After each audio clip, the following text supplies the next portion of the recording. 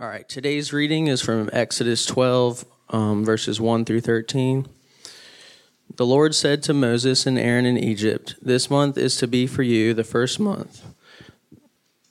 The first month of your year.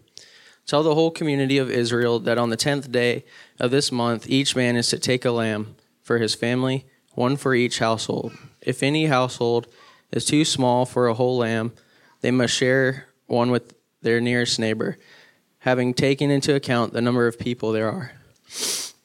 You are to determine the amount of lamb needed in accordance with what each person will eat. The animals you choose must be year-old males without defect, and you may take them from the sheep or the goats.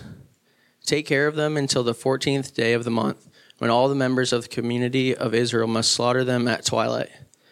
Then they are to take some of the blood and put it on the sides and tops of the door frames of the houses where they eat the lambs. That same night they are to eat the meat roasted over the fire, along with the bitter herbs and bread made without yeast. Do not eat the meat raw or boiled in water, but roasted over a fire with the head, legs, and internal organs. Do not leave any of it till morning. If some is left till morning, you must burn it. This is how you are to eat it, with your cloak tucked into your belt, your sandals on your feet, and your staff in your hand. Eat it in haste. It is the Lord's Passover. On that same night I will pass through Egypt and strike down every firstborn of both people and animals. And I will bring judgment on all the gods of Egypt. I am the Lord. The blood will be a sign for you on the houses where you are, and when I see the blood, I will pass over you. No destructive plague will touch you when I strike Egypt." Well, good morning. Let's start this over from the top.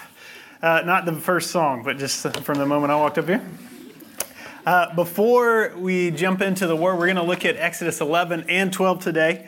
And Jay read a part of chapter 12 for us. But before we get into that, I want to just remind the college students that our community group, the community group that my family is a part of, is hosting a free lunch for college students today at the Haste House. And so our address is in the bulletin, and you are welcome to join us. We have chilies and soups and cornbreads and all sorts of good stuff. So we'd be glad to have you join us for lunch. We're going to do that 1 o'clock. Again, the address is in the bulletin, but if you have any questions, you can catch me or my wife after the service, and our community group will be there. They've all pitched in and prepared a great meal, and so we look forward to hopefully hanging out with some of you guys this afternoon.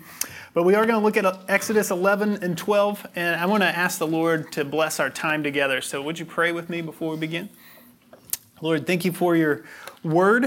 Thank you that you have written these things down. You have seen fit to have them written down for our instruction, that we might learn even today about things long ago that impact how we live our lives today. And so we pray now that you would unite our minds and focus our hearts and help us to receive from you what you would have for us this morning. And we pray these things in Christ's name. Amen. There's a church historian named Claire Davis who says the Christian life is a combination of amnesia and deja vu. Right? We're constantly forgetting the things we know, and then we're kind of re-remembering the things we've forgotten. He said, I find myself often thinking, I know I've forgotten this before, and yet here I am learning it again. It's the truth, right? I mean, we are a forgetful people, and we can think about all the times in Scripture that we're called to remember as evidence that we sometimes forget. And I think that idea helps us make a little bit of sense of what happens here in chapter 11 and 12 of the book of Exodus. Because we've been walking through this series. We've been slowly making our way to this moment where God is going to intervene into the Israelite situation. He's going to help them escape from Egypt. And chapter 10 ended with the 9th plague, utter darkness, and Moses kind of storming out from Pharaoh's presence, and both of them saying, we're never going to see each other again. And so there's this kind of decisive conclusion there. We think the next chapter, we're going to turn the page and they're getting out, right? And instead, you turn to chapter 11 and into chapter 12, and you get all of these instructions for how to keep a religious festival. And it's a bit of an odd pause in the narrative. But it's as if God is wanting us to see that this moment is so central to the identity of His people. It's going to be so seminal to their future as a nation that he gives them instructions for how to remember it before it even happens. Before they could have even forgotten it, he is teaching them how to remember it and how to commemorate it down through the centuries. And so chapter 11 kind of unpacks that conversation between Moses and Pharaoh a little bit more, and we hear a little bit more of that interaction. And then chapter 12 gives us these specific instructions for how to keep what the Jews called the Passover. And so we're going to look at the idea of the Passover today thematically, and I want to just focus in on three key truths. So if you're taking notes, this would be the outline for the day. The Passover is three things for us. It was an act of judgment. The Passover was an act of judgment. Secondly, it was an act of mercy. It was an act of mercy.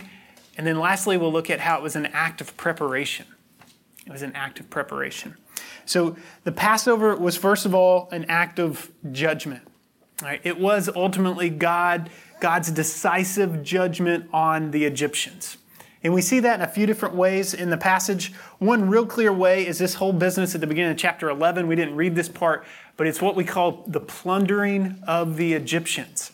If you look down in chapter 11, God gives instructions to Moses, and he says, you're going to tell the people to go to the Egyptians and ask them for gold and silver stuff and jewelry, things like that. And then they're going to give it to you. They're going to actually just hand this stuff over. Right? And it's a bit of an odd scene because typically for an ancient army to plunder another nation, they would have to first defeat them in battle. And the Israelites just ask and they receive. It's a bit of an odd moment. Now, this stuff they collect here is going to show up later in the narrative because in Exodus 32, they're going to find themselves in the wilderness, but they're going to have these piles of gold and they're going to think maybe we should burn this into a calf, something we could worship. We'll talk about that in a few months when we get there. Later, it's going to be put to a better use when they start constructing the tabernacle. And some of this very gold that they take from Egypt is going to become the structural elements of the tabernacle where God's presence dwells among his people. So this is not an insignificant detail, but it's a bit odd. I mean, what's going on here? What is God doing here? Well, on the one hand, he's giving them favor to fulfill the promise he made. This is actually part of the plan all along. It's a detail we probably are apt to skip over back in chapter 3, but the very first time God appears to Moses, he says, here's what's going to happen. I've raised you up. You're going to go to Pharaoh. You're going to tell him to let my people go. He's going to say no over and over and over. I'm going to strike judgment upon them, and then eventually you're going to get to leave, and you're going to plunder the Egyptians. So this is part of God fulfilling his promise to his people in that way. But more significantly, he is settling their accounts in this place. I mean, this is God's way of making sure that his people get repaid, in a sense, for the years and years of oppression and enslavement they have suffered. Right? It is a way of making things right between Israel and Egypt. And so God gives them favor in the sight of the Egyptians, and the Egyptians are weakened as a result. I mean, their national wealth is depleted by their generosity, in a sense, as they give over to the Israelites. Now, that's just because their national wealth has increased on the backs of these slaves. But we get a little picture here of what God thinks about oppression in this plundering of the Egyptians. So that's one aspect of judgment we see here. A second aspect is God's decisive action against the Egyptian gods. Right? We heard this in the part that Jay read, verse 12 of chapter 12. Each plague has targeted an Egyptian deity. We've looked at that. We've talked about how these different things that God brings about kind of correspond with these different Egyptian gods. In verse 12 of chapter 12, there's this note of finality. God says, on all the gods of Egypt, I will execute my judgments. I am the Lord. So here it is, once and for all, God is going to show his supremacy over these Egyptian gods. And in doing so, he's going to make a distinction, as he has in some of these other plagues, between the people of Israel and the people of Egypt. Because the people of Egypt are going to awake in the middle of the night to a great cry, the death of the firstborn in every household in Egypt. But of the people of Israel, he says, not a dog shall growl at them. Now that's maybe an odd metaphor to us, but it would have probably made a bit more sense to these people that have been in Egypt and have watched these Egyptians worship this god Anubis that was pictured as a canine. You've probably seen that. If you know much of anything about ancient Egypt, you know tombs, you know mummies, you know pyramids, right? They were pretty fascinated with death in the afterlife. So here is God showing clearly, I am the God of life and death.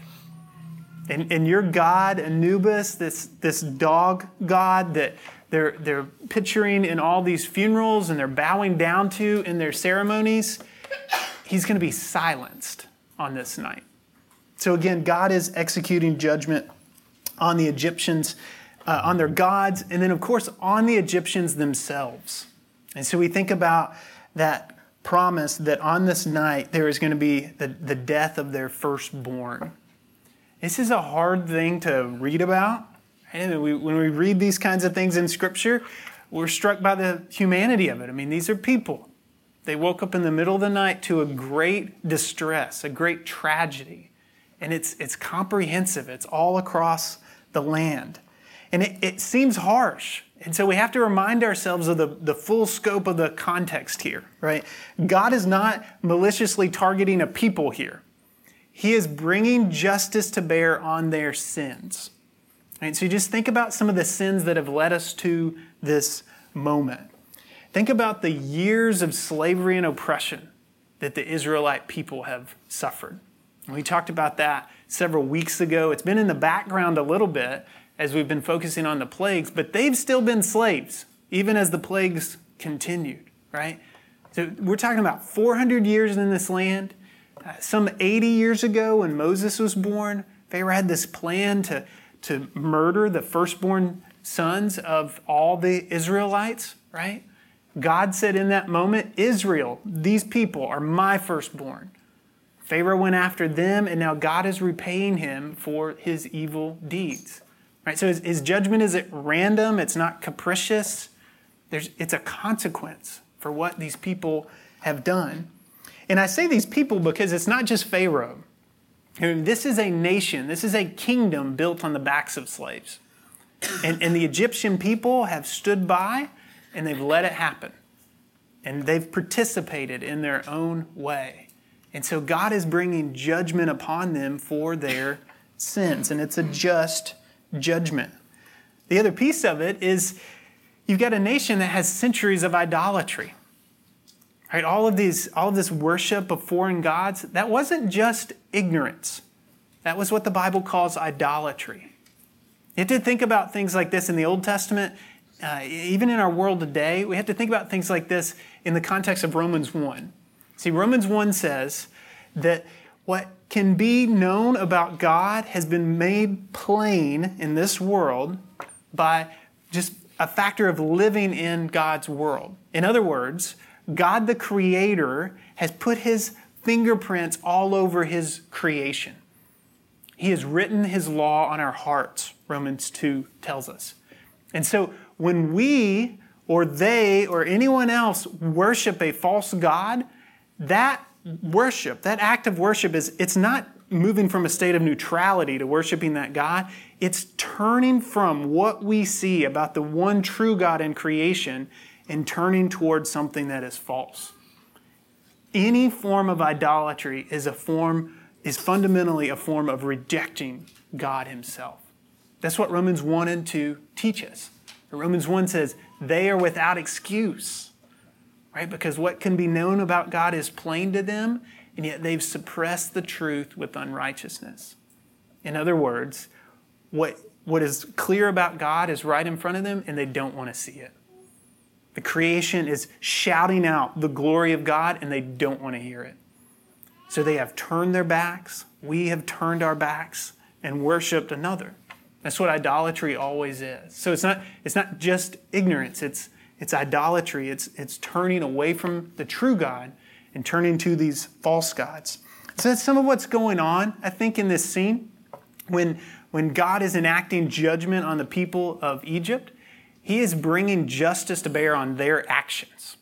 Right? We have to understand it like that. This is not just a capricious God just zapping some people because he was mad and he wanted to do something cool for his people. No, he was bringing natural consequences to bear on their choices. Centuries and centuries of choices. And it's a reminder to us that Scripture promises of a greater judgment to come. I mean, this is an uncomfortable picture to consider, but this is nothing compared to what Scripture says awaits us on what the Bible calls the day of the Lord. And Jesus himself talked about this in Matthew 25, where he says, the Son of Man will return, he will sit on his throne, and all the peoples of the world will be gathered before him, and he will separate them. Those whom he knows, those whom he has set on whom he has set his love, those who have embraced him by faith will go on his right, and those who have rejected him will go to his left. And those on his right will be welcomed in to the place he says, I've been preparing for my people since before the foundation of the world. What an amazing picture. But those on his left, he says, will go to a place of eternal torment. They will suffer the eternal consequences of having turned away from the living God and pursued false deities. So when we read the Passover, we have to be reminded this is an act of judgment. It is a reminder of a day when the Lord will separate his people from the peoples of this earth, and there will be a clear and dividing line between those who have trusted in Christ and those who have continued to suppress the truth. So the Passover is an act of judgment, but it's also an act of mercy. It is absolutely an act of mercy. And we see that, of course, when we think about the Israelites and we think about this moment that God is memorializing in the Feast of the Passover and the Feast of Unleavened Bread. And so this moment is so central that God wants them to not just recall it in future generations, he wants them to reenact it. Right? He wants them to act it out. So you're going to take a lamb, you're going to kill it, you're going to put its blood on the doorpost. That's what they're going to do in Egypt to get out of Egypt. That's what's going to cause the angel of the Lord, or the destroyer, as the text puts it, to pass over their homes. But God says, this isn't just an event that I want to have happened in my world and then people forget about it. No, we want to do this year after year after year to remind us of God's mercy. And so he gives all these instructions of how this is to happen. And just two main elements are the lamb and the bread. We'll focus on those just briefly to get this picture of mercy. If you think about that lamb dying, it's a bit abstract, and in our modern world, I think it's hard to connect to this because most of us have not come from religious backgrounds where we do animal sacrifices and things like this. But this is a very normal situation in the ancient world. But imagine just for a second, I think this is something we can all relate to. Kind of put yourself in the story for a moment and imagine you're one of those firstborn children in Israel. All right? Imagine you've grown up in a home where, you know how kids are, they're always asking about their family. Is so-and-so my cousin? Are they my uncle? Did daddy have any other brothers? Things like that. Imagine you've grown up in a home where you have no uncles. Why don't I have any uncles, Dad? Well, my mom and dad had several kids, but they were cast in the Nile about 80 years ago because the Pharaoh at the time wanted to kill all the firstborn boys, right? Remember that from Exodus chapter 1? Then you've heard these kind of faint promises of deliverance. You see mom and dad praying and hoping in a day when they'll get out of this place. You start to see these plagues. There are frogs everywhere and flies all about and darkness in the land. You're trying to make sense of it, and then you hear this business about the firstborn dying. You're the firstborn. You know you're the oldest. You know what that means. And you think, what's going to happen to me? Where's this going to go?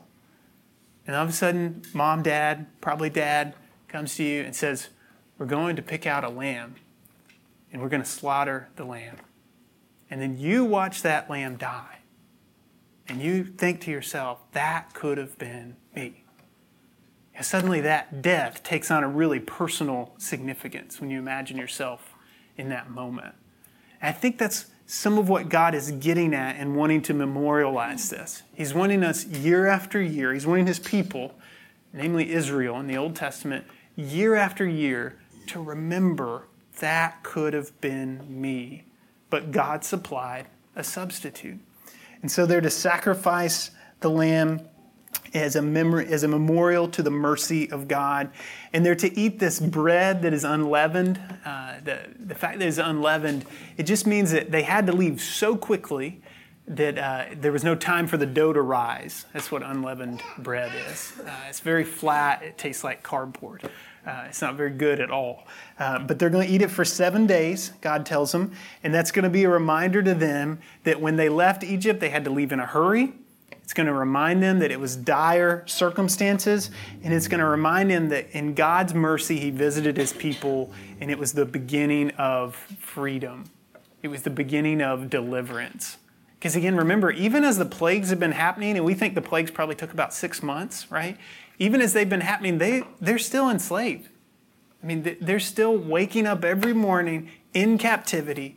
They're still going to work for Pharaoh, making bricks, building his cities, even as these things are happening. But finally, in these moments, things start to change. And God wants them to remember what that felt like. He wants them to remember that moment. Now, you might think, surely no one would ever forget this, right? I mean, how could a people forget such a monumental thing? But again, think about ourselves. We're a forgetful people, aren't we?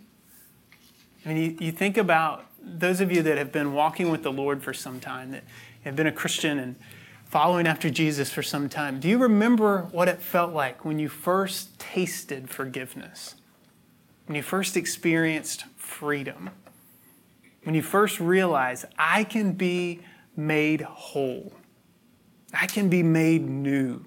The first time you heard God loves you and you actually believed it. It's hard to hold that memory in your mind day after day after day. I love when I have opportunities to be around new believers, kind of younger Christians. They have this sort of zeal and excitement about them that, quite frankly, some of us lose over the years, right? But it's just easy to forget what God has done in our lives. That's why over and over and over in the New Testament, we're told to remember. And that's why over and over and over, God's people in the Old Testament, Israel, they practice this ritual. Right? So we're not even going to get to the Exodus today. We've got 2 whole chapters of just, this is how to remember what I'm about to do. And then year after year, they would sacrifice the lamb. Year after year, they would eat the unleavened bread. And it was preparing them for a day when those images would be fulfilled by a greater reality and a greater rescue. And that's the third truth we want to think about. The Passover was an act of judgment. It was an act of mercy. It was also an act of preparation. It was ultimately preparing the way for Jesus. If you think about these 2 themes, judgment and mercy, they're like 2 twin threads running through the Old Testament. So many of the stories in the Old Testament boil down to the judgment of God or the mercy of God in action. If you trace those threads out, they come to meet at the cross of Christ.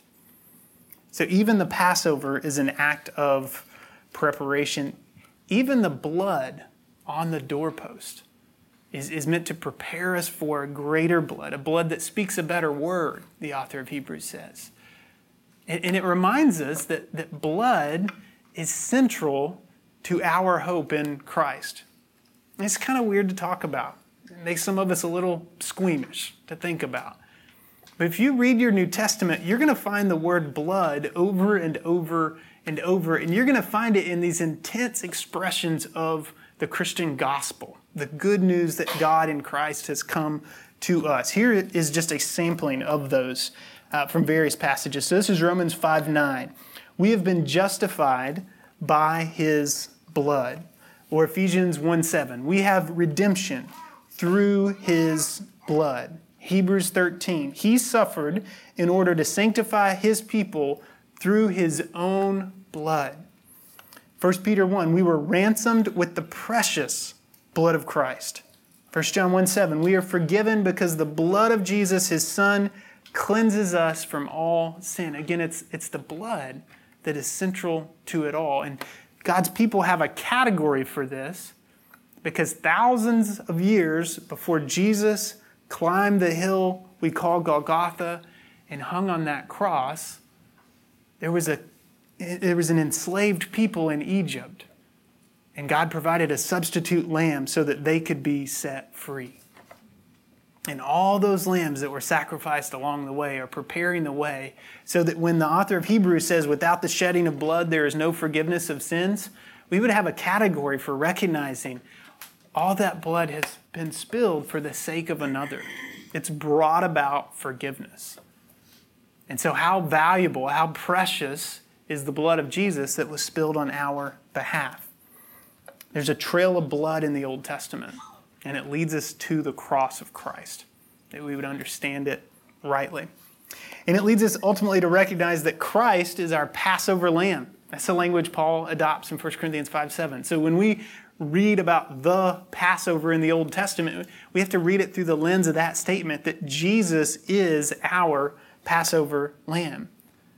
This is a remarkable thing to think about, but remember on the night of Jesus' betrayal, he gathers with his disciples in the upper room, and he gathers around a Passover meal, right? And Jesus was a Jewish man. He'd grown up in a Jewish home. He had celebrated this meal year after year after year, just like all of his forefathers would have done. He gathers in a room with 12 other Jewish men who grew up celebrating this meal year after year after year. And I'm sure they know the script. They know what each little element represents. They know what you say when you lift this cup. They know what you say when you break this bread. And then here they are in that moment, and Jesus lifts up the bread, and the disciples know the line, and Jesus changes it. He says, "This is my body given for you." All this bread you've been eating all this time is to prepare you for this moment, the bread of life coming into this world to be broken for you. And then he lifts the cup, and they know the line, they know what's coming, they know what it represents, and he says, "This is the blood of my covenant, my blood of the covenant, poured out for the forgiveness of sins." Again, he takes those elements that they've seen time and time again, and he turns it and he applies it to himself. I can't imagine how radical that must have been in that moment. I mean, we're going to take communion in a moment. Can you imagine if one of us stood up before communion and said, "I want you guys to know this meal that we're about to take and this ritual that we do every single week, it's actually about me. This is what we've been doing all along, guys. It's for me. It's so you guys would know me better." You imagine how crazy that was. And yet the disciples take those very words, crazy as they sound, and what do? They go tell everybody. Because it's as if something clicks. It's as if all those dead lambs suddenly have a purpose. And all that unleavened bread suddenly has its fulfillment, and all of a sudden we realize with the Apostle Paul, Christ is our Passover lamb. The judgment of God, the mercy of God meet at his cross. And then he turns to us and he tells his people, "Now I want you, because you guys are going to be forgetful too, I want you to remember this. So I want you to do this in remembrance of me." So we're going to take communion in a moment. We do this every week. This is just a great reminder as to why we do it, why it's so significant. People ask me sometimes, I don't know if you guys grew up in churches that took communion weekly. Most Baptist churches do not. And so my Baptist friends always ask, "You guys do communion weekly. Doesn't it get boring? Doesn't it get routine?" And these are usually pastors. And I say, "Well, don't you preach weekly? Do you think your people get tired of hearing from you weekly?" I think that's really funny. No one else ever does, but I think it's a great joke. But here's what I always tell them is, I just speak for me. I don't know about the rest of you guys. I do know about some of you guys because several of you have said this very thing to me. Doing this weekly actually makes it all the more significant to me. I treasure this time. I treasure watching you guys do it. I treasure that every sermon ends here, right? Like we can't We can't preach a sermon from this place that is just, you guys go do this in your own power. Because on your way out the door, you've got to remember that someone had to die to even get you in here. Someone had to spill his blood to even give you hope. That reminds me every week that I need him, right? And the more we do this and the more frequently we do it, I feel like the more we understand it. So we're forgetful people. We need the reminder, right? So we're going to take communion. The elements are at the back of the room. We've got our little gluten-free bread and our bowls of juice that you dip it in. And you're gonna walk right there, you're gonna take that bread and you're gonna dip it in the juice. But as you're doing that, this is not just a ritual. It's not just a thing we do. It's not just a way to end a service. This is a memorial. It's a reminder. It's an opportunity to remember the sacrifice of Christ on our behalf. And lest we think that God doesn't care about things like this, we have 2 whole chapters in the book of Exodus that completely destroy the plot, right? They completely interrupt the story. It's getting so exciting, they're about to get out, and then God pauses and says, "Now I want you guys to know exactly how to remember this over and over and over and over and over. Because someday I'm going to send my son, and he's going to fulfill all these promises. He's going to shatter this mold, and then he's going to give you something to do over and over and over and over because you need to be reminded." So that's what we do. So when we take communion, it's a time for believers as an act of faith to remember Christ's sacrifice on our behalf. So if you're walking with the Lord, if you consider yourself a Christian, if you're hoping in the blood of Christ, the forgiveness of your sins, then we'd invite you to take communion with us, and we welcome you at the table. If you're not sure about that, if you think about yourself, I'm not sure if I'm a Christian, I don't really know what that means, or these are things I'm still processing through, you need to know it actually wouldn't be appropriate for you to take it. We'd actually encourage you to stay seated, invite you to spend this time in prayer, just kind of thinking through what these things mean, and just know we're glad to talk to you more about it if you'd like somebody to help you sort through those questions. I'll be in the back of the room, or other pastors are around here, and lots of folks in this room be happy to help you process through that. But this is a time to take steps forward in faith as we go to the table, and we remember what Christ did on our behalf. So I'm going to pray and ask the Lord to bless our time, and then the band will come and play, and you guys can go to the table. So let's pray. God, thank you for your mercy. Thank you for your judgment. Your judgment reminds us that you're a just God, that our world is not random, that those who do evil will see consequences.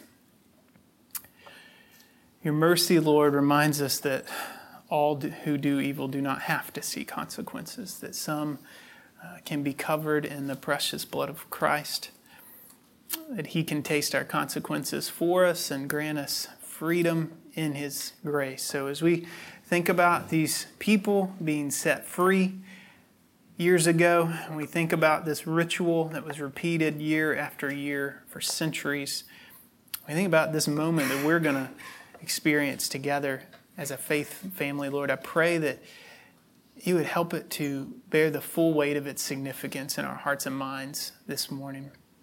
Help us to remember your judgment in this moment. Help us to remember your mercy. Help us to remember Christ, our substitute, our Passover lamb, whose body was broken, whose blood was shed on our behalf. It's in his name we pray.